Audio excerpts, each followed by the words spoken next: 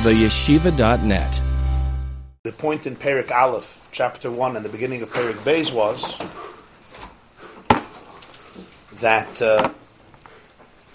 when we speak about tshuva, the concept of tshuva, it's not like people think tshuva begins with repentance or remorse for sins. That's one detail of tshuva. It's one aspect of tshuva.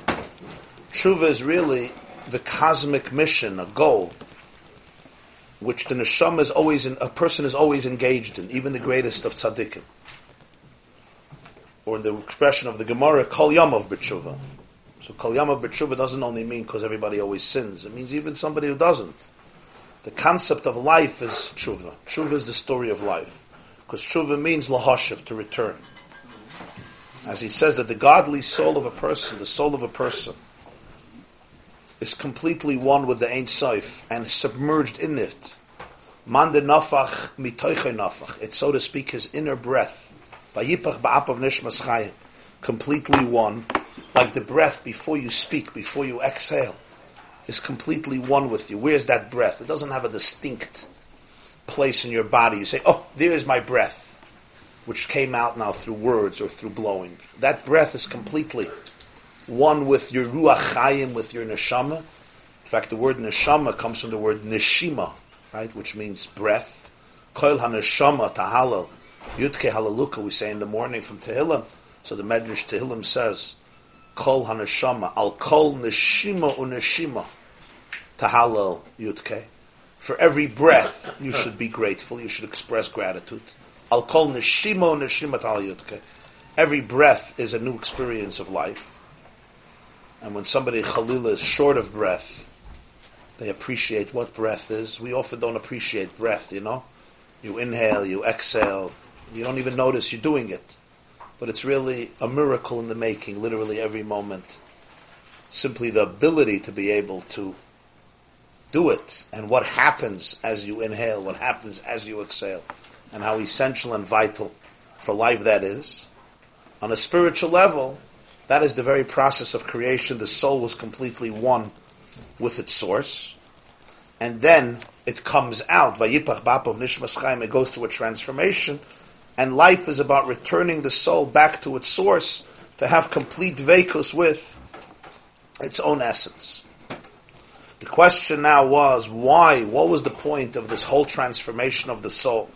Especially kol hadrachim b'cheskas sakana. Its voyage is a dangerous voyage. Lama haisa kazais, what was the purpose? So he went into the discussion of Hashem Elokecha eish oichlahu.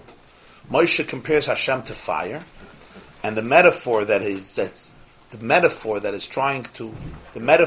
is trying to convey by comparing the Rebbeinu Shel Olam to a consuming flame is that fire is not sustained as a flame unless it's held on, unless a wick or log, so to speak, contain it and hold on to it.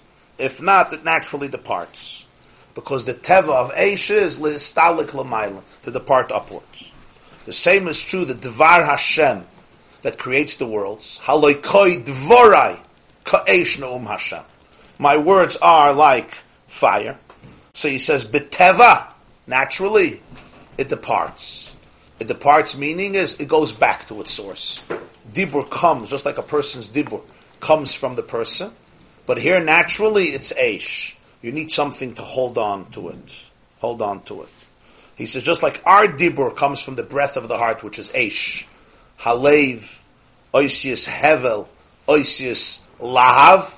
Hashem's dvarai also come from eish.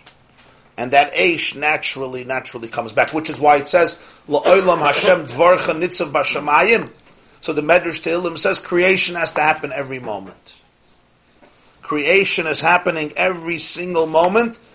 You don't light a fire and then the fire goes. No. You have to keep on fueling the flames. You want a bonfire to be sustained. You remember in camp, somebody has to sit up a whole night, and there's always the volunteers who are more than happy to stay up the night and stoke the flames. Doesn't burn on its own. You don't leave it alone and then come back. 6 hours later, it's going to be gone. It's extinguished. La'olam Hashem dvarcha nitzav b'shamayim. There's always a new a new dibur. It's always what happened the first moment is constantly happening. The creation is constantly happening. And the vart is that the first dibur lost like Eish. It would depart. And if it would depart, existence would cease. So in the beginning, it was Chafetz Chesed, Hashem wanted. After that, it depends on the Maisa Tachtoina, on the action of those who are down here. The Bria happens l'chvoidi, which he teaches ain't covered el Torah. The Torah represents the kalim, the containers, to hold down the fire, to hold down the light, the oir. Fire represents oir, light and warmth. The oir Hashem that it shouldn't depart. Why would it naturally depart? On this he explained by Arichas, what the Zohar says. You remember, lav urcha de malka, li'ishtoi b'milin de hadyoit. Creation is unnatural. It's not the way of the king to speak peasant-like words. And the explanation here is that what? That the creation, the entire cosmos, the physical cosmos, and even the spiritual universes, and even the highest, most lofty, spiritual, transcendent universes, as he says, even Gan Eden Elyon, and certainly Gan Eden Atachten, all of them are called Milad Hadyoit. They all come from God's words. Yehi Or, Yehi Rakia.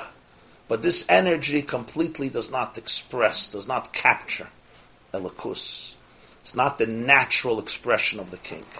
In fact, it comes from the suspension of self. Creation is not an act of self-expression as much as it is an act of self-negation, which is really a very novel idea. Extremely counterintuitive. Even in the names, we call Hashem the Bashefer, Ribono Shel Olam. It's like, wowee, look what he did. Wow, this is God. Das kann der Eberste machen. You know, this piece of art, this is something special. This is an artist once in history.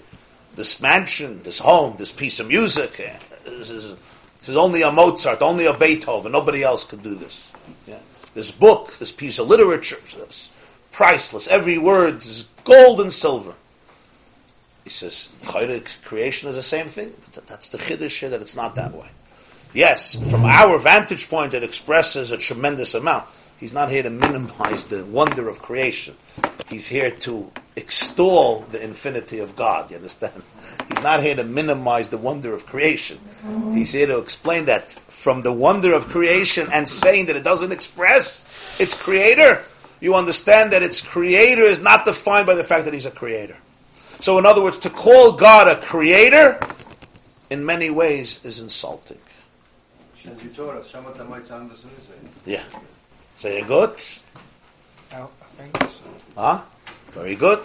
That's his pshat in Gemara. It's an original pshat. The Gemara says at the end of Megillah,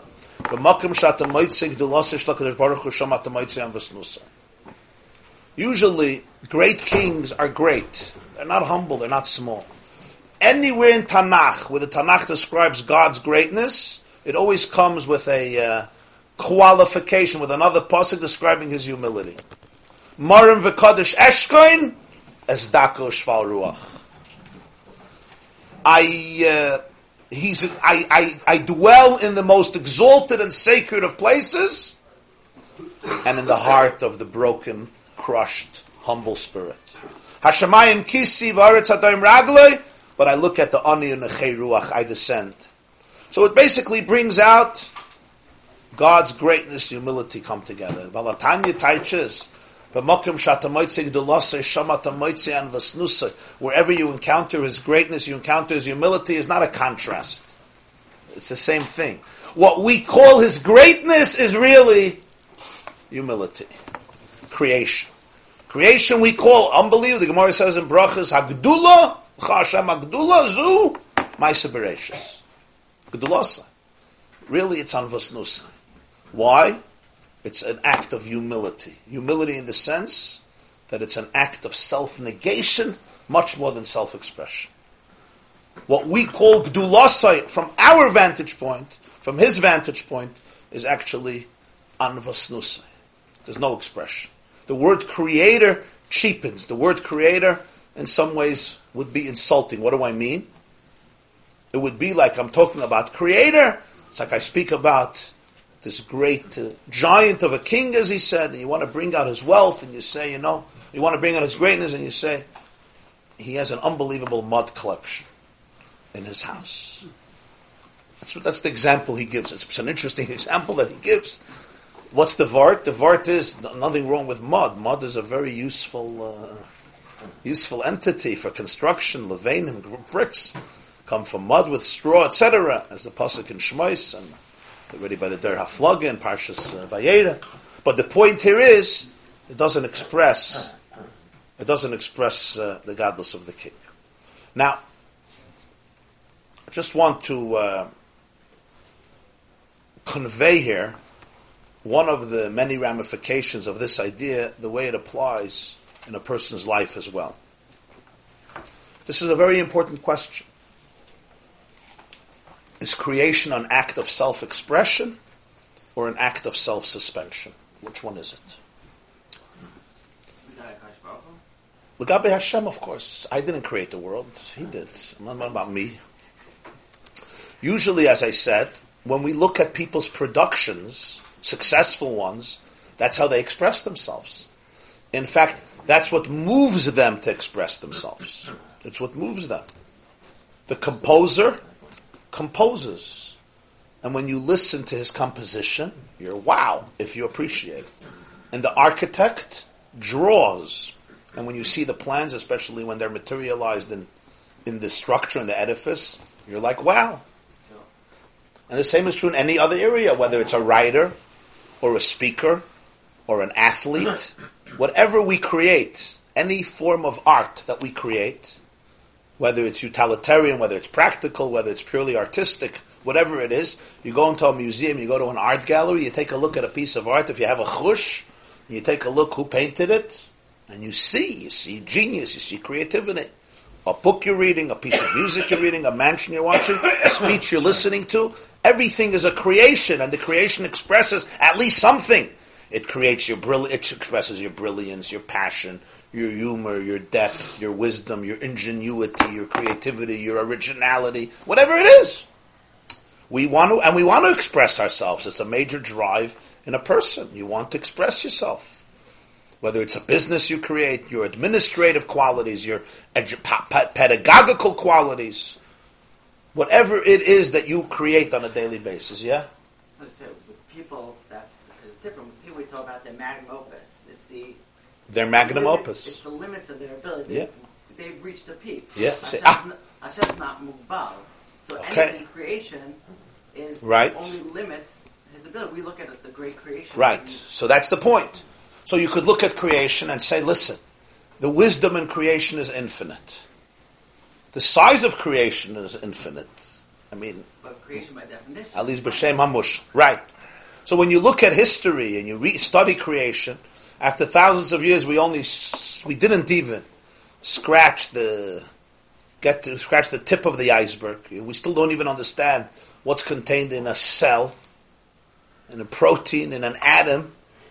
But one who is a student of creation on any level, any aspect of it, any part of it, one thing nobody can help doing is, and that is, if you're sensitive, marvel. Just marvel. That's a common denominator among anybody who reads a little bit. You just marvel at what is in front of us. In the words of Yeshaya Hanavi, Su'u morem einechem. Uru'u mi bara eila. Yeah. It's interesting to Maisa. He told us Yaakov Yosef was a student of the Baal Shem Tov. His name was Yaakov Yosef of Pulna, the Rav of Pulna. He was from the great Talmidim of the Baal Shem Tov. And he wrote a sefer called Toldos Yaakov Yosef, which is probably the earliest Hasidic work that was ever published. Tov Kuf Mem, I believe. That would be 1780. It's only 3 decades after the Baal Shem Tov's passing. The earliest Hasidic work, I think, or one of the earliest, Toldos Yaakov Yosef. And it's valuable because the Baal Shem Tov did not write any of his teachings. And the Toldos sat there, and he quotes the Baal Shem Tov constantly, so this is original stuff that he heard it. This is not, manipulated Klei Shlishi, Klei Revi, so it's a very valuable source, because it's the first generation, the original students of the Baal Shem Tov, told us Yaakov Yosef. So the Baal HaTanya never saw he saw the Baal Shem Tov once for his upshernish, but he wasn't a student of the Baal Shem Tov. So already his third generation. So the Toldos Yaakov Yosef had a minig that he would go visit all the schools, all the Chadorim on Rosh Chodesh. Minig, Rabbonim had different minhagim in Shtetlach. Once a month, he would go visit all the Talmud Torahs, the Chadorim, whatever they had in Pulna, just to visit, speak to the kids, speak to the teachers. As a Rav of the city, it's an interesting thing to visit every school, every cheder, every yeshiva, every Talmud Torah, to see what's going on. Once a month. So they were going. He went into a cheder Rosh Chodesh. It was in the morning, and they were saying Barchi Nafshi. Rosh Chodesh, they're saying Barchi Nafshi, which is chapter 104 of Tehillim, Kuf Dalet, and they're saying it or learning it. And Barchi Nafshi, basically, David HaMelech is impressed with God's world. That's basically Barchi Nafshi. Yeah. And he goes through everything, Yosad Eretz, Tahoim, Yalu Harim, Gvul Sam, Mashalech Banyam. He speaks about the animals, and he speaks about the rivers, and the brooks, and the trees, and the birds, and so forth. He speaks about the sun and the moon. And Hakfirim Shagim Latarif. The young lions are roaring, right? If you ever spend time in the jungles in Africa, or National Geographic, Hakfirim Shagim Latarif. It's a little easier. The lions are roaring for prey. They ask God for food. Tizrach Hashem, and they find their food. And you know when they pray, yeah? So they do it at dusk, before dawn. So David HaMelech knew this very well. Tizrach Hashemesh, the sun comes up, Ye'asefun, they go back to their dens, to their jungle territories, Vel Mainasam Yirbatzun, and that's when people go out to work. As the lions go to rest, people wake up to work. Marabu Masecha Hashem Kulu B'Chachma Asisa Mola Haaretz Kinyanecha, which we say every morning in Shachris. And then he goes, how great God is your creator. Then he goes, Zeh Hayom Gadol U'Rechav Yadayim. Now he starts talking about the oceans, and the ships, and the Livyason. And then he finishes, Ashir El Hashem B'Chaya, Zam Lekai B'Yoidi, Itamu Chatoim. Okay.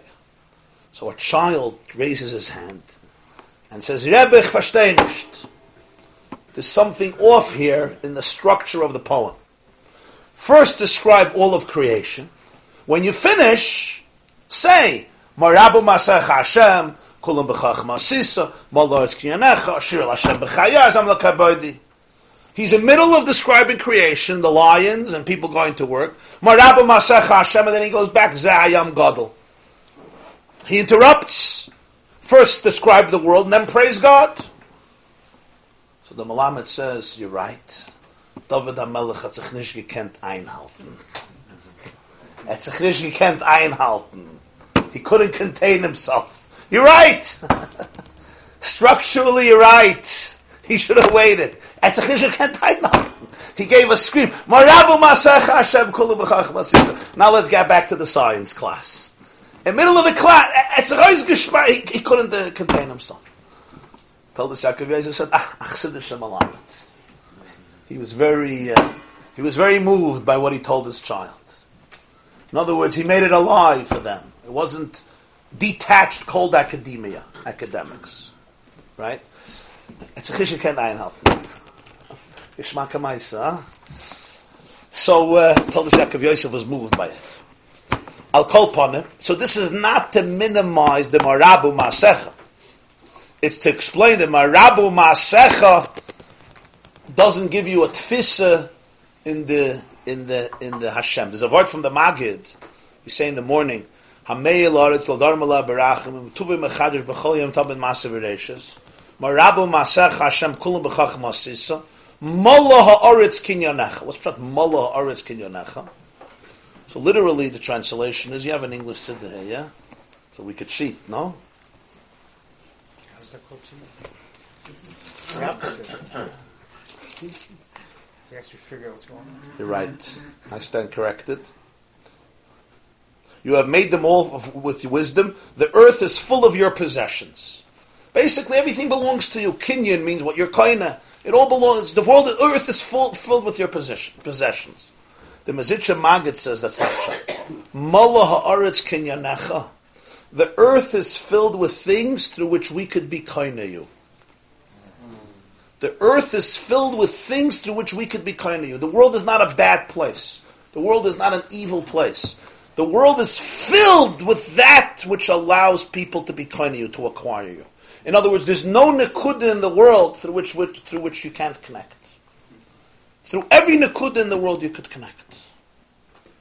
That's the taich of the Maggid, Mala Ha'aretz Kinyanecha, which of course represents sometimes a different hashkafa than many, where the world is, inherently evil and disgusting and horrible, the body and the world and physicality, and the only way to connect is by escapism, by asceticism. There's a vart I once saw. It says in Pirkei Avos, we learn Shabbos. Rabbi Yaakov says, what does he say? Ha-hilach b'derech. You're traveling. V'shoyne, you're learning. You're learning. You go on a hike and you're learning. Mafsik b'mishnasa. You interrupt your learning. V'oyma, you say, Mana ilon zeh, mana nir zeh. How beautiful is this tree. How gorgeous the landscape. Ma'ilalav akasav kilu mischayev b'nafsha. You're endangering your life. So the Mefarshim struggle. Why are you endangering your life? First of all, who are you praising when you say the beautiful the tree? You're praising God.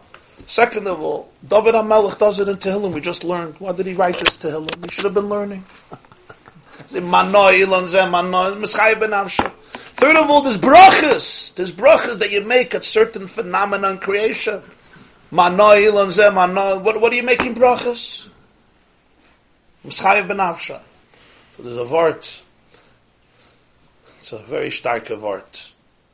Hamahalach b'derech. I think I saw it from the Chassam Sofer even. I remember.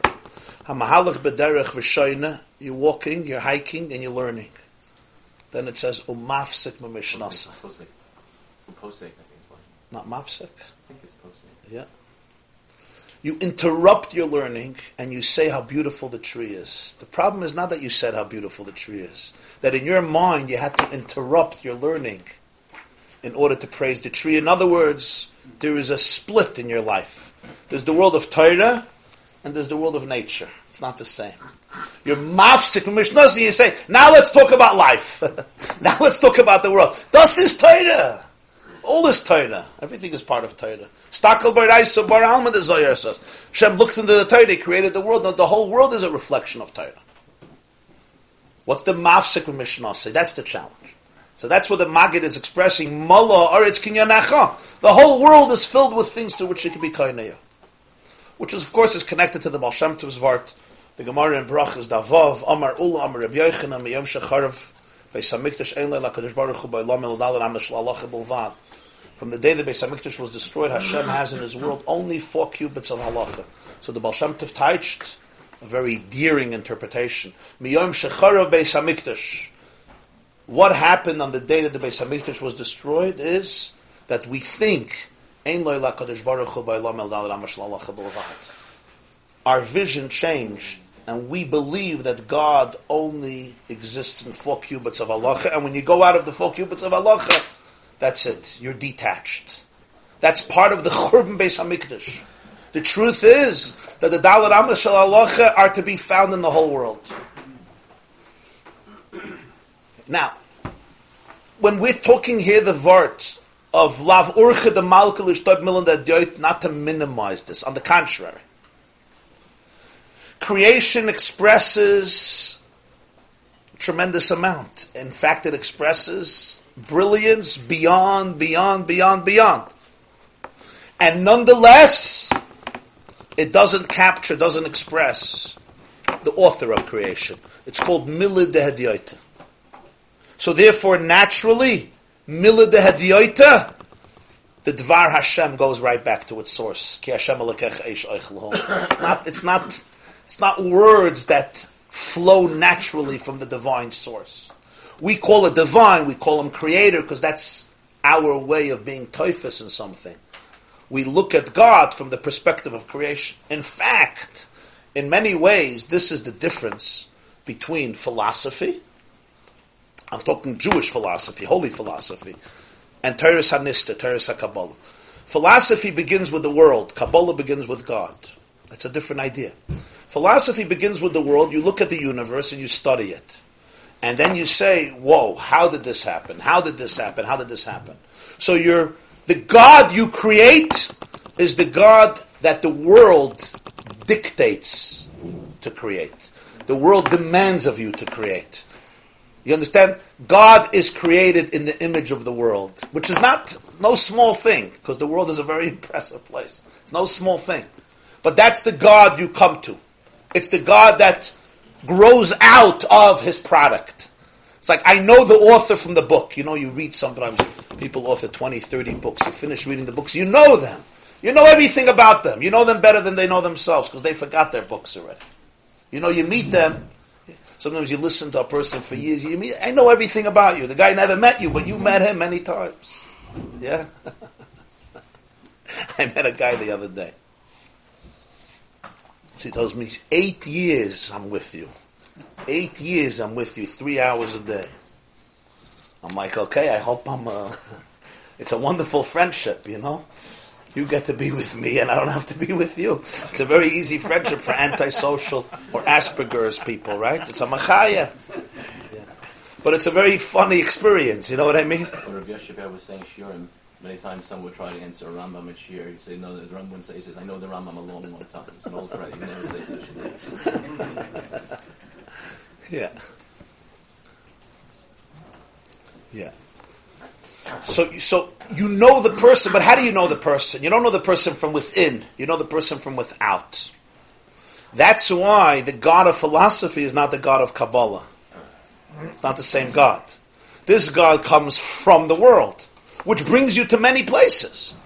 Because what's mukhrich for the creation of the world?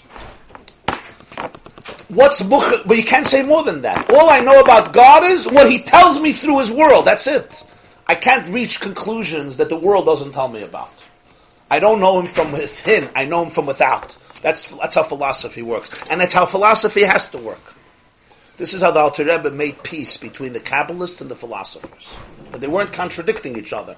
One was talking what he used to call Das Tachten and Das Elyon, meaning from outside in, from inside out. Ja, willst du was fragen? Sag. Schäm sich nicht, sag. Kann sagen auf Jiddisch.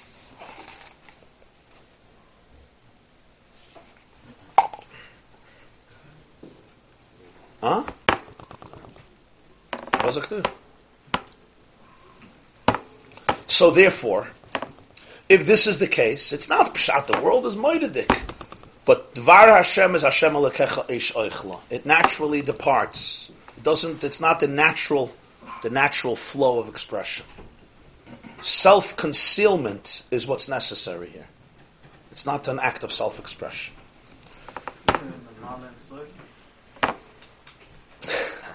After that, kol yesh b'malav v'soiviv. Yesh ma'amer echad sholom haskir b'malav v'soiviv. Is that kvar etzel haskir b'malav v'soiviv? Aval atat tzodek is a ken b'malav v'soiviv. It's nuanced because the Rambam also says in Yisod their Torah that the key to Avas Hashem and Yiras Hashem is to look out the world. Of course. So it's Keitzad hi aderech lavasiv v'liyiraseh. Natural sciences, of course. Right, he came from philosophy school. Right. No, the Rambam came from the philosophy school, but this is a Mishnah Torah. Mishnah Torah is already a halacha. But there's no question about that. The godless Hashem is discovered from creation.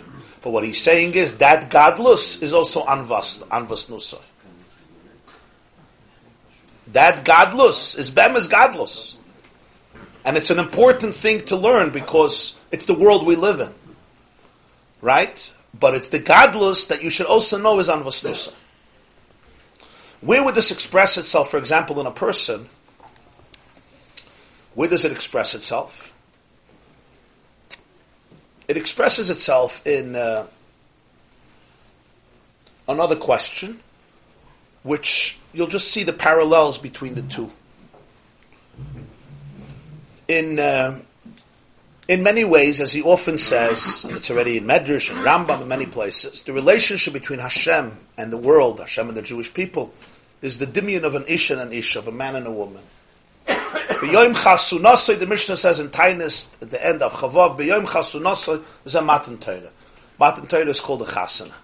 And particularly Yom Kippur, which is the Yom Shenitnu, the Gemara says, the Yom Shenitnu by Luchas Achrayos, which is going to be the topics of Yom Kippur from Parshas Acharei Mos. Now, when you speak about a marriage, for example, a relationship, there's always this question. It sounds maybe like an abstract question, but it's not an abstract question. It's a very real question. And that is marriage an act of self-expression? Or is it something that is more about abnegation? Which one is a more accurate description of the marital institution? What does that mean? You're nothing. Renouncing You yourself. become nothing. Self-expression means it brings me out.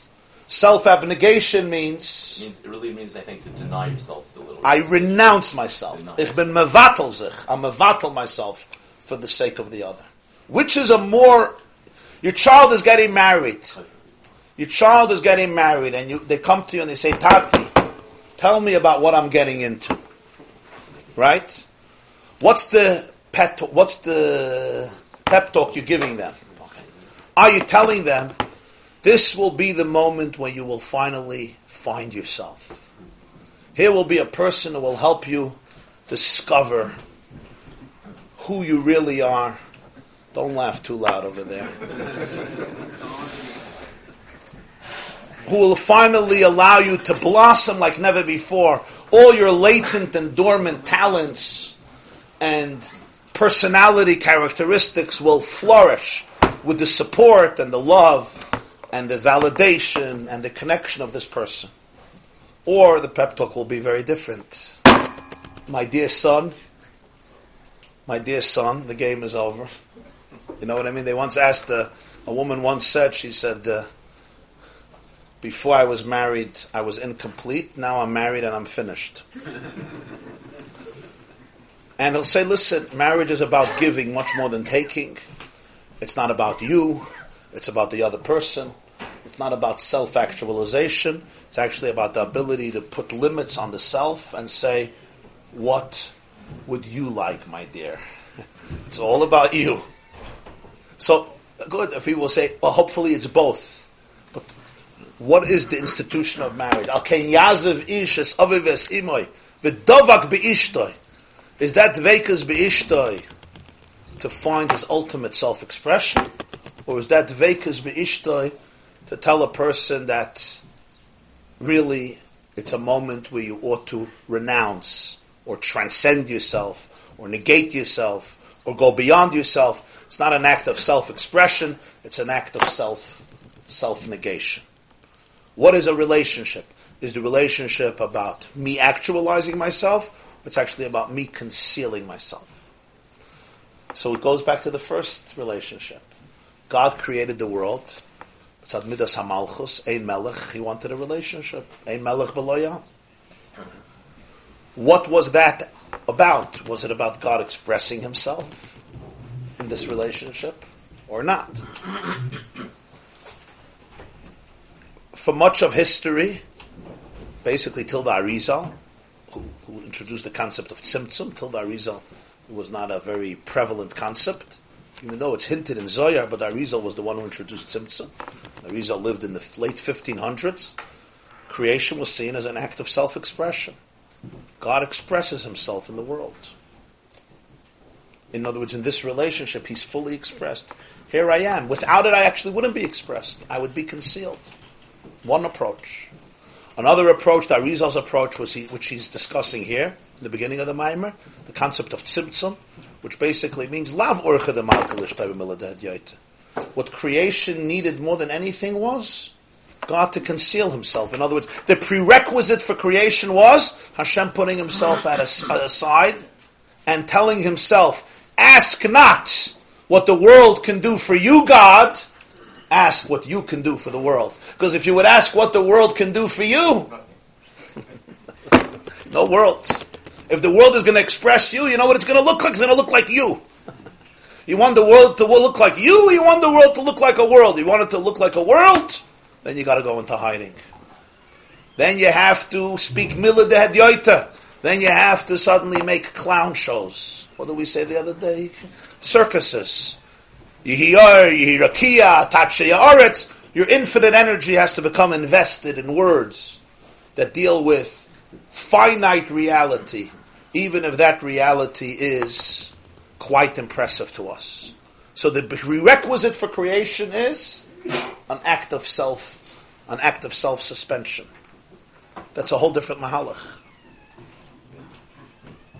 Now we'll soon get to Kedarkoi. The Alter Rebbe tried to synthesize the two views, but we're not there at the moment.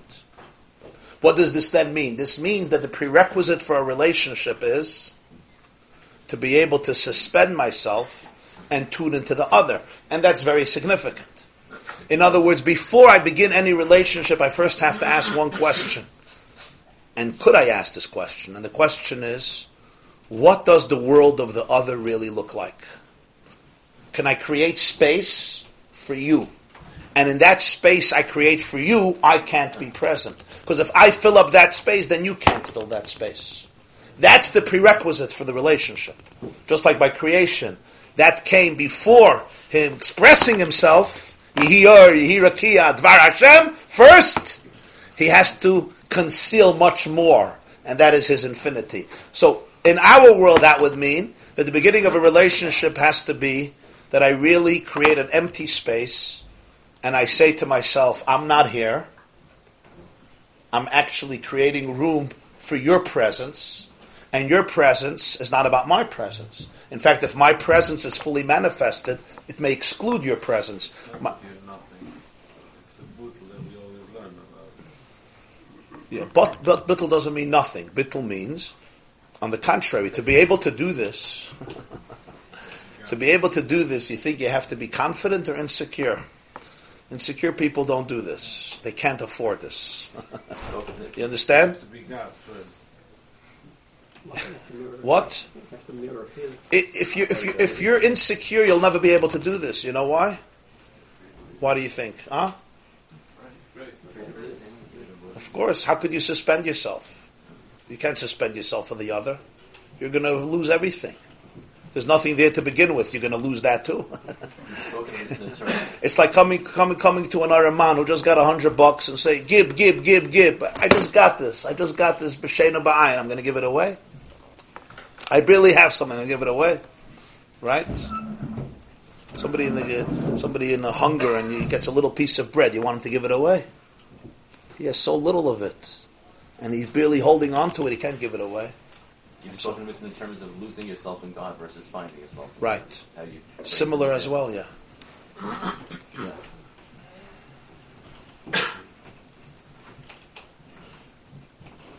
So when the person is in that state, it's very difficult for him to renounce himself. If you want to go deeper, I'm not going to get too psychoanalytical now, but when a person who's very, very insecure and hates themselves renounces themselves, it happens, but it's not to create space for the other. It's in order to validate their existence. Because the only way they can exist is if they're worthless, because that's what they're told their whole life.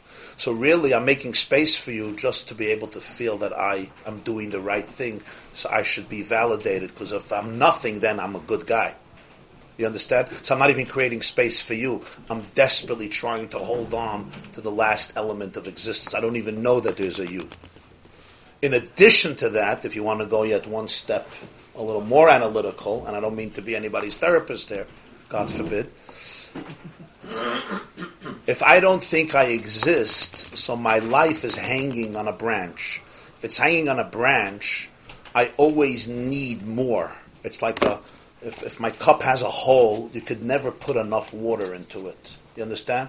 So I could never afford to create space for you. Because if there's any space, I have to hold on to it. I can't afford to create space for you. It's just, the mental space is not there for me. There's a hole in my cup, remember. There's a hole in my cup, so I always need more water. So when I come home at night, the only thing I have to hear is how good I am. I can't afford anything else because there's a hole in the cup. So this must come from wholesomeness. So we have to model this source. Ein Sof is not insecure. Ein Sof is infinite, right? There's nothing to be insecure about when you're infinite. He chooses to be in a relationship. Because he chooses to be in a relationship, he creates space for the other. It comes from a choice. Because it comes from a choice, it's the deepest form of a relationship. Because it's not trying to validate his nothingness, which is basically about himself. You're tough what I'm saying? This is important stuff. So bittul is the opposite of being nothing. So therefore, creation is an act of tremendous self-suspension. But now what happens is, but the Dvar Hashem naturally goes back to its source. Because lav urcha de malka lishtoi b'milan de hedyoita. It's an act of self-suspension constantly. So therefore, creation is really about the ability of Hashem to renounce his infinity, to be able to invest his infinite energy within finiteness, which is basically like a most brilliant teacher making clown tricks in order to entertain the kids. So God's clown tricks are very impressive, but it's like a circus. It's called creation. And that Dvar Hashem has to be held on to like the Ur, like the Psila and the Eitzim. And that is the Lechvoida, the Ein Kavod El Torah, which holds on to it, which as he's going to continue, there's three ways in which the Ur Hashem is held on to, which is Brasav Yitzartiv Asisiv, Machshava Dibur Maisa, which is Torah Tzedakah Gemilas Chsadim, as he will continue.